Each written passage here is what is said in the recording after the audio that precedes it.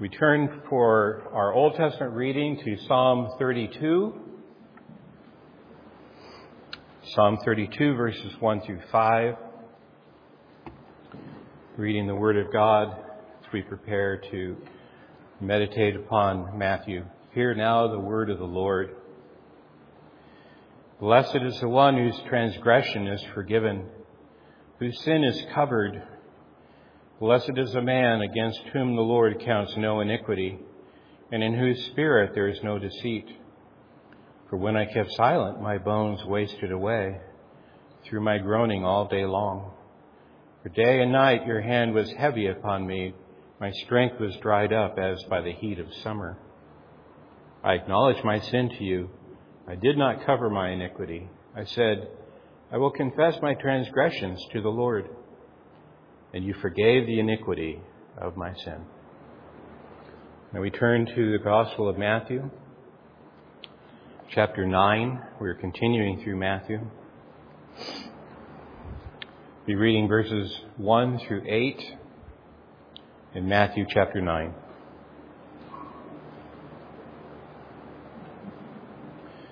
And getting into a boat, he crossed over and came to his own city. And behold, some people brought to him a paralytic lying on a bed. When Jesus saw their faith, he said to the paralytic, Take heart, my son, your sins are forgiven. And behold, some of the scribes said to themselves, The man is blaspheming. But Jesus, knowing their thoughts, said, Why do you think evil in your hearts? For which is easier to say, Your sins are forgiven, or to say, Rise and walk? But that you may know that the Son of Man has authority on earth to forgive sins. He then said to the paralytic, Rise, pick up your bed and go home. And he rose and went home. When the crowd saw it, they were afraid, and they glorified God who had given such authority to men. Let us pray. O Lord, our God in heaven, we thank you for your word, which is sure and certain. At times it challenges us to understand how we can live according to it and how we can understand this deep well of truth that is too profound for us. We do so, O Lord, by your Spirit, and we pray that you would open our minds and hearts now to the Word of God. May the meditations of our hearts and the words of my mouth be pleasing in your sight, O Lord, our rock and our Redeemer. Pray in Jesus' name. Amen. As I mentioned, we've been going through Matthew, picking up in chapter 8. Now we're in chapter 9, although here we're in the third of 3 short episodes that demonstrate the authority of Jesus. So this really belongs, I would say, at the end of chapter 8. So remember, chapter divisions are for convenience, not necessarily original. Well, they were not original to Matthew. So the first episode was when Jesus calmed the storm in chapter 8:23 and following. And the second was the demoniacs in the previous passage. These demoniacs on the other side of the Jordan, the other side of the Sea of Galilee where Jesus had sailed with his disciples. And it ended with probably one of the sadder cases of people's response to Jesus when the people who owned the pigs in the village came out in chapter 8, verse 34, and it said, Behold, all the city came out to meet Jesus. When they saw him, they begged him to leave their region. How sad is that? Rather than rejoicing that these demoniacs, their own citizens, had been healed and freed from this bondage, and the fact that they lost some pigs, you can get more pigs, but you can't get life from the dead like these 2 demoniacs had received. But they asked Jesus to leave because the pigs meant more to them than life. Very tragic example, because the next thing that happens is chapter 9, verse 1. So Jesus got in the boat and left. But this is where, it's hard not to think that Jesus is thinking in his heart, I'll be back. I'll be back. because Jesus is going to take over the world.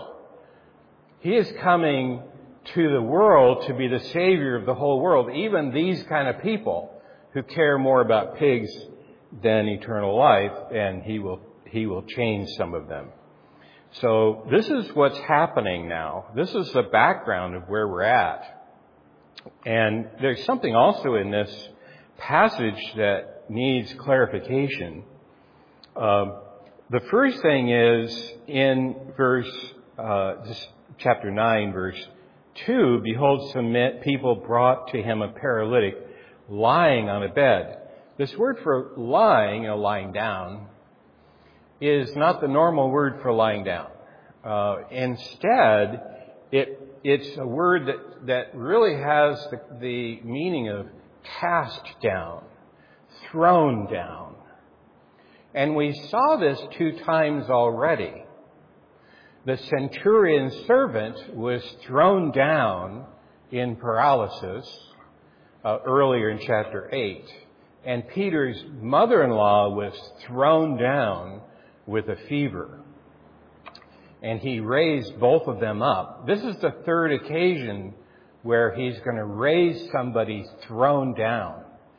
The other place we find throwing down is the warning that Jesus gives in the Sermon on the Mount, not to count your life here as your most precious possession, but instead count eternal life in Christ most precious.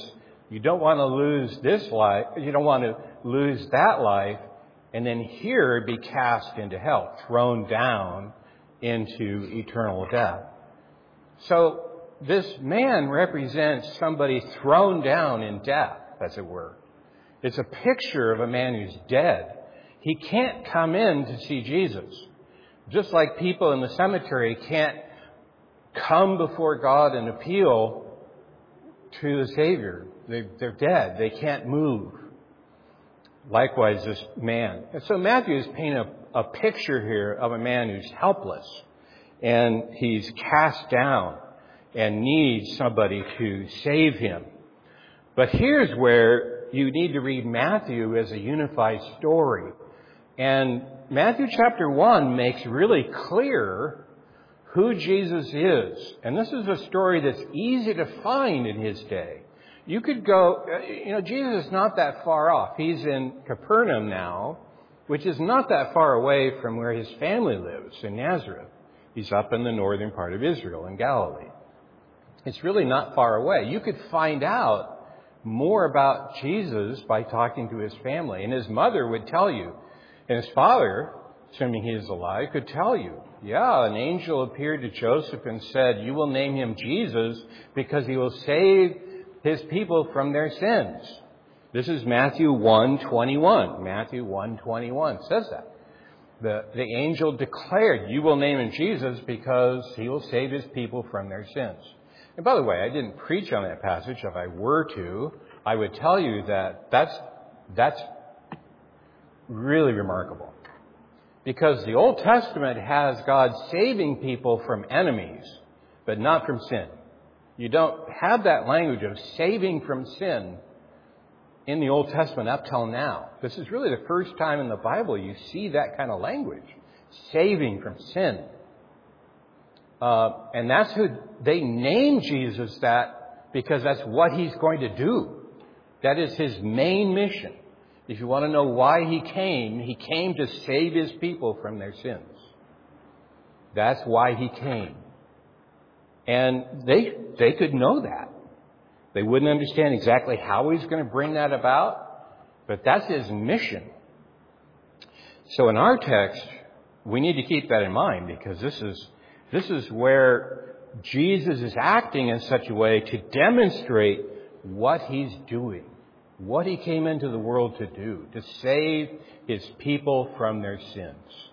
And we got a hint of that earlier when we're told that he came to fulfill the prophecy of Isaiah that he would take our afflictions on himself. So you have his mediation for us. Well, in our text, there's this paralytic being brought by friends, which is, of quite remarkable we'll get to. But also this is the first time you have Jesus interacting with these scribes, and they show themselves in a negative light. So earlier we'd had a scribe who offered to follow Jesus, but he wanted Jesus as a teacher. He wanted to limit Jesus' authority over him.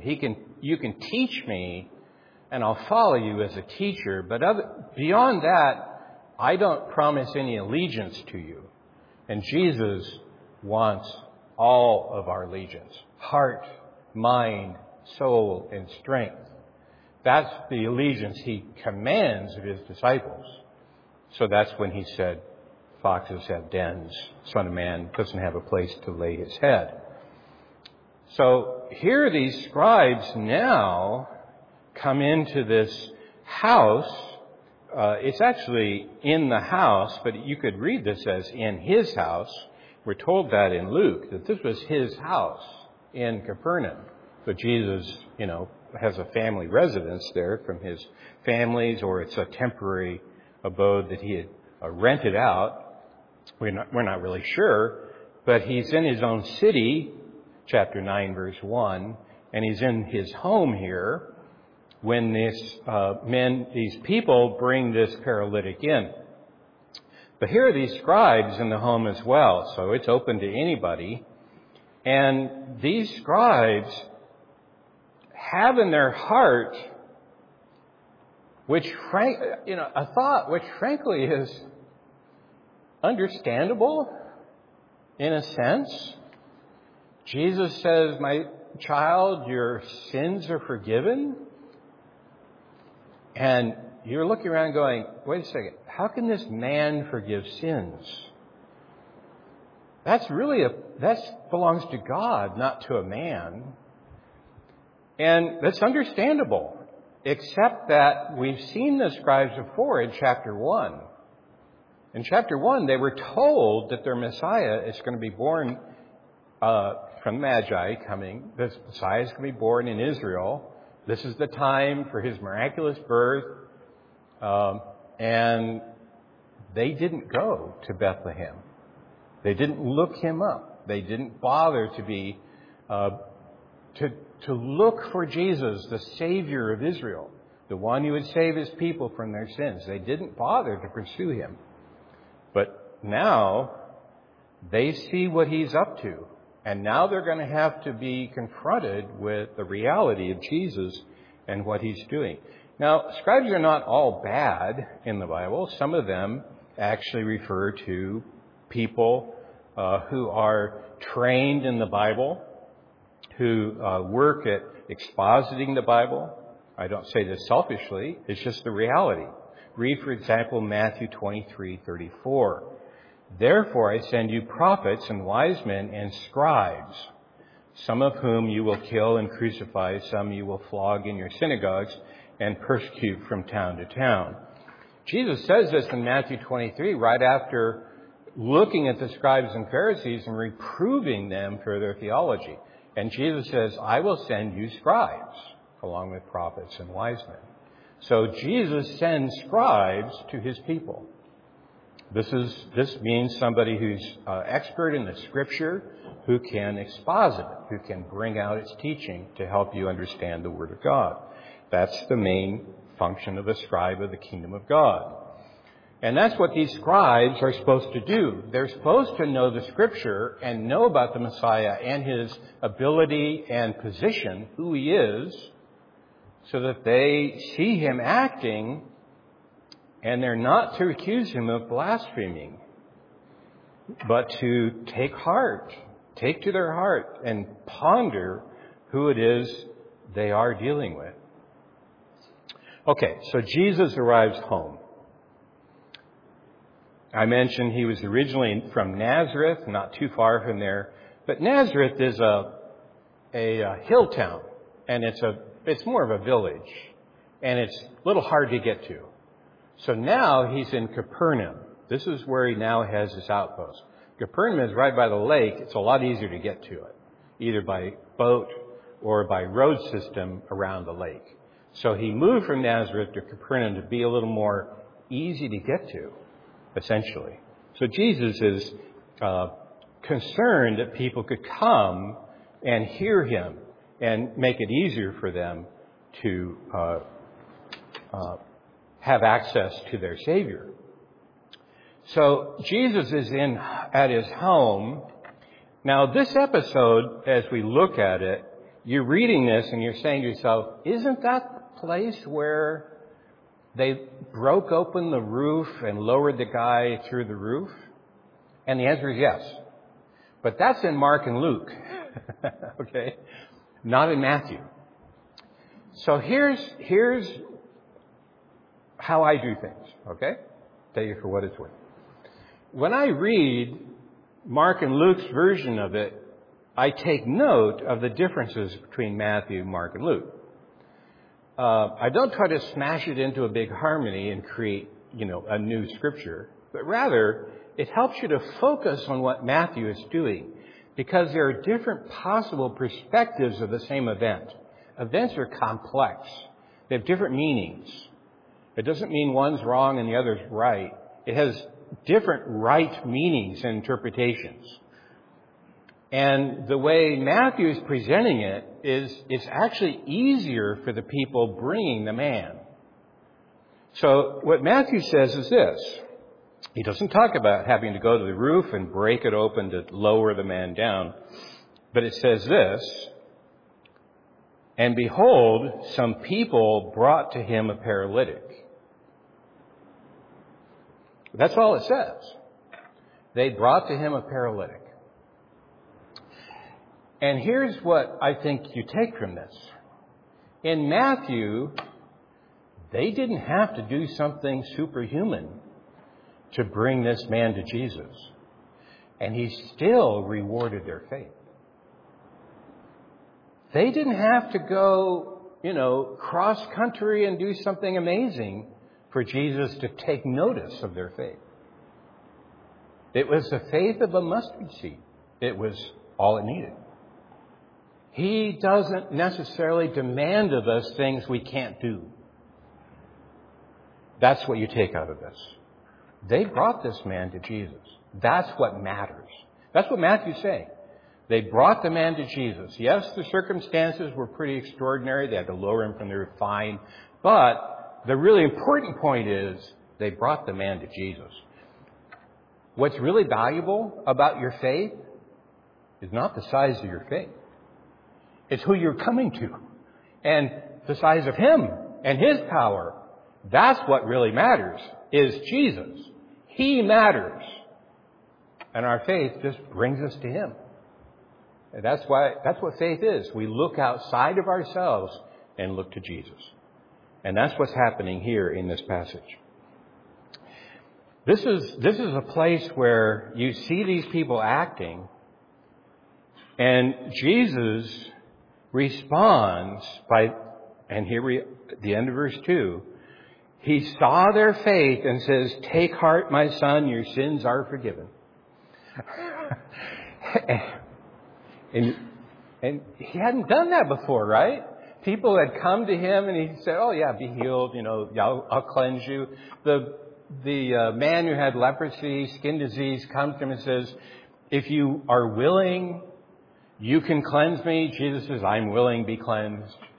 It's all rather cut and dry, the healing stuff.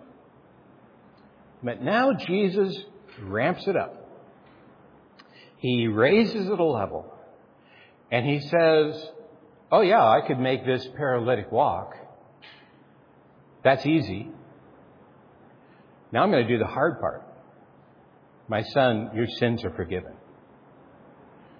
Because both are easy enough for him. "My son, your sins are forgiven." Because he's getting at the heart of what he's doing in the world. He came to bring the forgiveness of sins for his people. That's the work he has. He didn't come as a faith healer. That would be fine, but then people would still die. He came that we might live forever with our sins forgiven. That's the hard part. That's what he came to do. He came to ascend the cross and to pay for sins. He alone can do that. He, of all the people who've ever lived, can do that. The Son of God incarnate. He alone can do that. And he demonstrates it here. He says, my son, your sins are forgiven. Now, if he were blaspheming,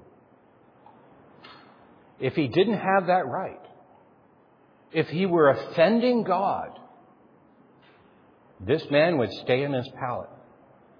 This man would not get up and walk. This man would not be healed. Because the power comes from God. Jesus employs the power of the Holy Spirit from his Father as a sign of who he is and what he came to do and God's approval of him. This is my beloved Son in whom I'm well pleased. I'm still well pleased in him. He forgives sins. I'm well pleased in him. He's doing the right thing. He's only doing what's good and right. That's what he came to do, to save his people from their sins. When he declares your sins are forgiven, that's the right thing to do. And I authorize that. How do you know? What's easier? Your sins are forgiven, or to say rise and walk? Well, in one sense, you could say it. I could say it. Anybody could say it. It's easy to say. Not very many words. Let's just say it. Another thing to do it. How do you know his sins are actually forgiven? You don't see forgiveness of sins, do you? How do you know his sins are forgiven? It's not something visible. He got up and walked. That's how you know. You know because it had this effect. This is why I made a big deal out of him being thrown down in paralysis. Because this word for rise and walk, the word for rise here is the same word used for resurrection. You're getting an echo of the fact that this man is being given a foretaste of the resurrection. No, he's not resurrected yet. But he's a sign of it. Because that's what's going to happen on the last day for those whose sins are forgiven. Rise from the dead to eternal life, with our sins thrown away from us as far as the east is from the west. And rise in glory never to die again, imperishable bodies, incorruptible existence. That's what awaits the people of God. And Jesus is bringing that in. This is what he's demonstrating. See, this is why healing people is good, but it's only a sign. It's a pointer to the forgiveness of sins that he's bringing in. That's why he says that. He wants us to ponder. What is easier here? I could say, I could be a faith healer. You know, yeah, I could do that. But that's not why I came. That would be a temporary fix. That's a Band-Aid. I came to get to the root of the problem. Came to eradicate death. And death is the reward of sin. So, brothers and sisters, this is the man who offers to us the blood of the covenant. The blood by which we are purified from all of our sins. We're going to have the sacrament of that soon. We're brought here to the chief reason why he came. And notice how Jesus puts it. Verse 6, but that you may know that the Son of Man has authority on earth to forgive sins. This is why he came into the world. The Son of Man came in with authority to forgive sins. Because he's going to pay for the sins of his people. This, brothers and sisters, is the demonstration that Jesus is from God. And he has the authority to forgive sins. That you may know this, he said to the paralytic, rise, pick up your bed and go home. And he did. Notice how perfunctory that is. Notice how quickly that happens. He said to the paralytic, rise, pick up your bed and go home. 7, and he rose and went home. It just happens. There's no drama here other than, wait, just, that's it? Yeah, that's it. No angels blowing trumpets. People are not, glowing in the dark, or there's just nothing other than, and you're going, wait, what just happened? That's their response. This is the normal response of people in the face of something supernatural. Verse 8. When the crowd saw it, they were afraid. And they glorified God, who had given such authority to men. But their first response is fear. They're in the presence of something that has never happened before. How many sins did Moses forgive? How many times did Isaiah go into a room and say, "Your sins are forgiven"? None of the prophets ever said that. Daniel, he didn't say that. No one says this who is right before God. And Jesus just said it and did it and demonstrated that it's true. This man's sins are forgiven. They were afraid. They can't process this. Who is this? What's happening here? What is going on? They glorify God. Right thing to do. Always the right thing to do. But it wasn't the kind of glory that they fully understood yet. I think that comes out in this very last phrase, who had given such authority to men. Interesting, right? Jesus is just, one of the many men that God has given this authority to. No, it's pretty unique. So now I want to tell you about something. And I'm wrapping this up. In our worship service, you may notice that we have what's called the assurance of pardon. It's also called a declaration of pardon, an announcement of pardon. And you'll notice that when I give the pardon, when I do that, I announce it. It's a proclamation of pardon. I am not praying that God would pardon you, and I am not pardoning you. So in our worship service, it's a kind of a formal, actual thing where I declare to you on the authority of the Word of God, your sins are forgiven if you have confessed your sins. But you should take that as the Word of Christ because it originates with Him. That is an act of my office and calling. I have been authorized by Christ to make that announcement to you. He has called me to do that.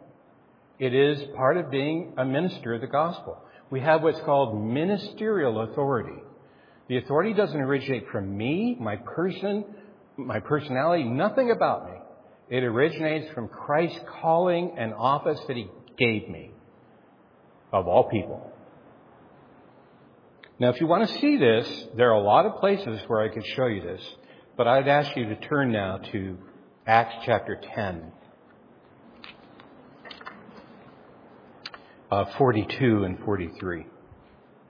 This is Peter when he has brought the gospel to Cornelius, the kind of the first fruits of the Gentiles here, when the gospel is starting to go out from Israel to the Gentiles. Acts chapter 10, verse 42. And Peter said, we were witnesses. Christ didn't appear to everybody, but to us, because, verse 41, but to us who had been chosen by God as witnesses. See, notice the choice of God, that He has been set apart by God for this task. Verse 42, and He commanded us to preach to the people and to testify that He is the one appointed by God to be judge of the living and the dead. To Him all the prophets bear witness that everyone who believes in Him receives forgiveness of sins through His name. Peter had just done what I do every Lord's Day. That's it right there. By the authority of the Word of God, He has called me to announce and to preach to you that you who trust in His name are forgiven. And that's what's happening. It's a declaration of the Word of God to you. And you can take that as a word from the Lord. If you confess your sins, if you trust in Christ, your sins are forgiven. Brothers and sisters, your conscience should be clean based on the Word of God if you confess your sins. I'm not doing anything magical. I'm not doing anything powerful in itself. It's the Word of God that has an effect on your life. And it's glorious. And that's why we do it. It's something that you need week by week. You need that assurance of God's love and forgiveness, because we go out tomorrow and we continue to sin. We still struggle with sin. God has made provision for you. Now there's a second thing in our passage I'd like to point out briefly. Notice that Jesus said, or the Word says, so going back to Matthew 9, when Jesus saw their faith. Mark says that and Luke says that too. All three agree. When Jesus saw their faith. Brothers and sisters, you are vital. Your faith and your help to your brothers and sisters in the Lord is vital for their health and forgiveness, for their life in the church. You are in a community of believers, and the Lord Jesus looks on your faith when you help somebody. This is why we read that law of God opening, encouraging one another to love and good works in the church. This is an act of faith. It is your role in the world to do two things. You are witnesses to the world in whatever capacity you have, and you are aids to your brothers and sisters in the Lord in the congregation. If you're a member of this church, this is what you commit to do. To help one another in the faith. Just like those people carrying that litter. And the Lord sees your faith and He rewards it by acting on your faith to help somebody. This is your privilege to help one another in the Lord. This is a great thing. So we evangelize. We speak the Word of God to our neighbors. And we bring them to Christ. Now, some of you are thinking, that's really complicated. I'm not sure I can do that. Well, here's what you can do. Take some cookies to your neighbor and say, we're having a potluck at our church. Why don't you come to church and enjoy the potluck with us so you get to meet some of my dear friends? Somebody's lonely. Well, we have a pretty good community in our church. Why don't you come along to our worship? It starts at 11, and you'll be more than welcome to be part of our church. And believe me, I will preach the gospel to them every Lord's Day. That's what we do, because we proclaim the Word of God to people. You will hear the gospel every Lord's Day in this church. And those people will be brought in the presence of the Lord. It's easy in that light, isn't it? But here's the other thing. Prayer. Let's say you can't visit somebody. You don't drive that well, or they live pretty far away. You can pray for them, call them on the phone. You can encourage them in the Lord. There's lots of things you can do. Set your mind to it. Our prayer meeting meets every Wednesday evening. I encourage you to come. You don't have to come every time, but you come and see how the Lord has answered our prayers for the life of this church. That's vital. It's our lifeline to the Lord. Our prayers together, our appeal to God, our earnest petitions to our Savior. We've seen time and again the Lord answering our prayers. You come and be a part of that. You're upholding somebody. You come in faith to do that. Maybe you live too far away and you just can't come. Fine. I'm not pressuring you. You can pray in your daily life for your brothers and sisters who have need and inquire. These are the kinds of things that demonstrate that this Word of God has, impressed you.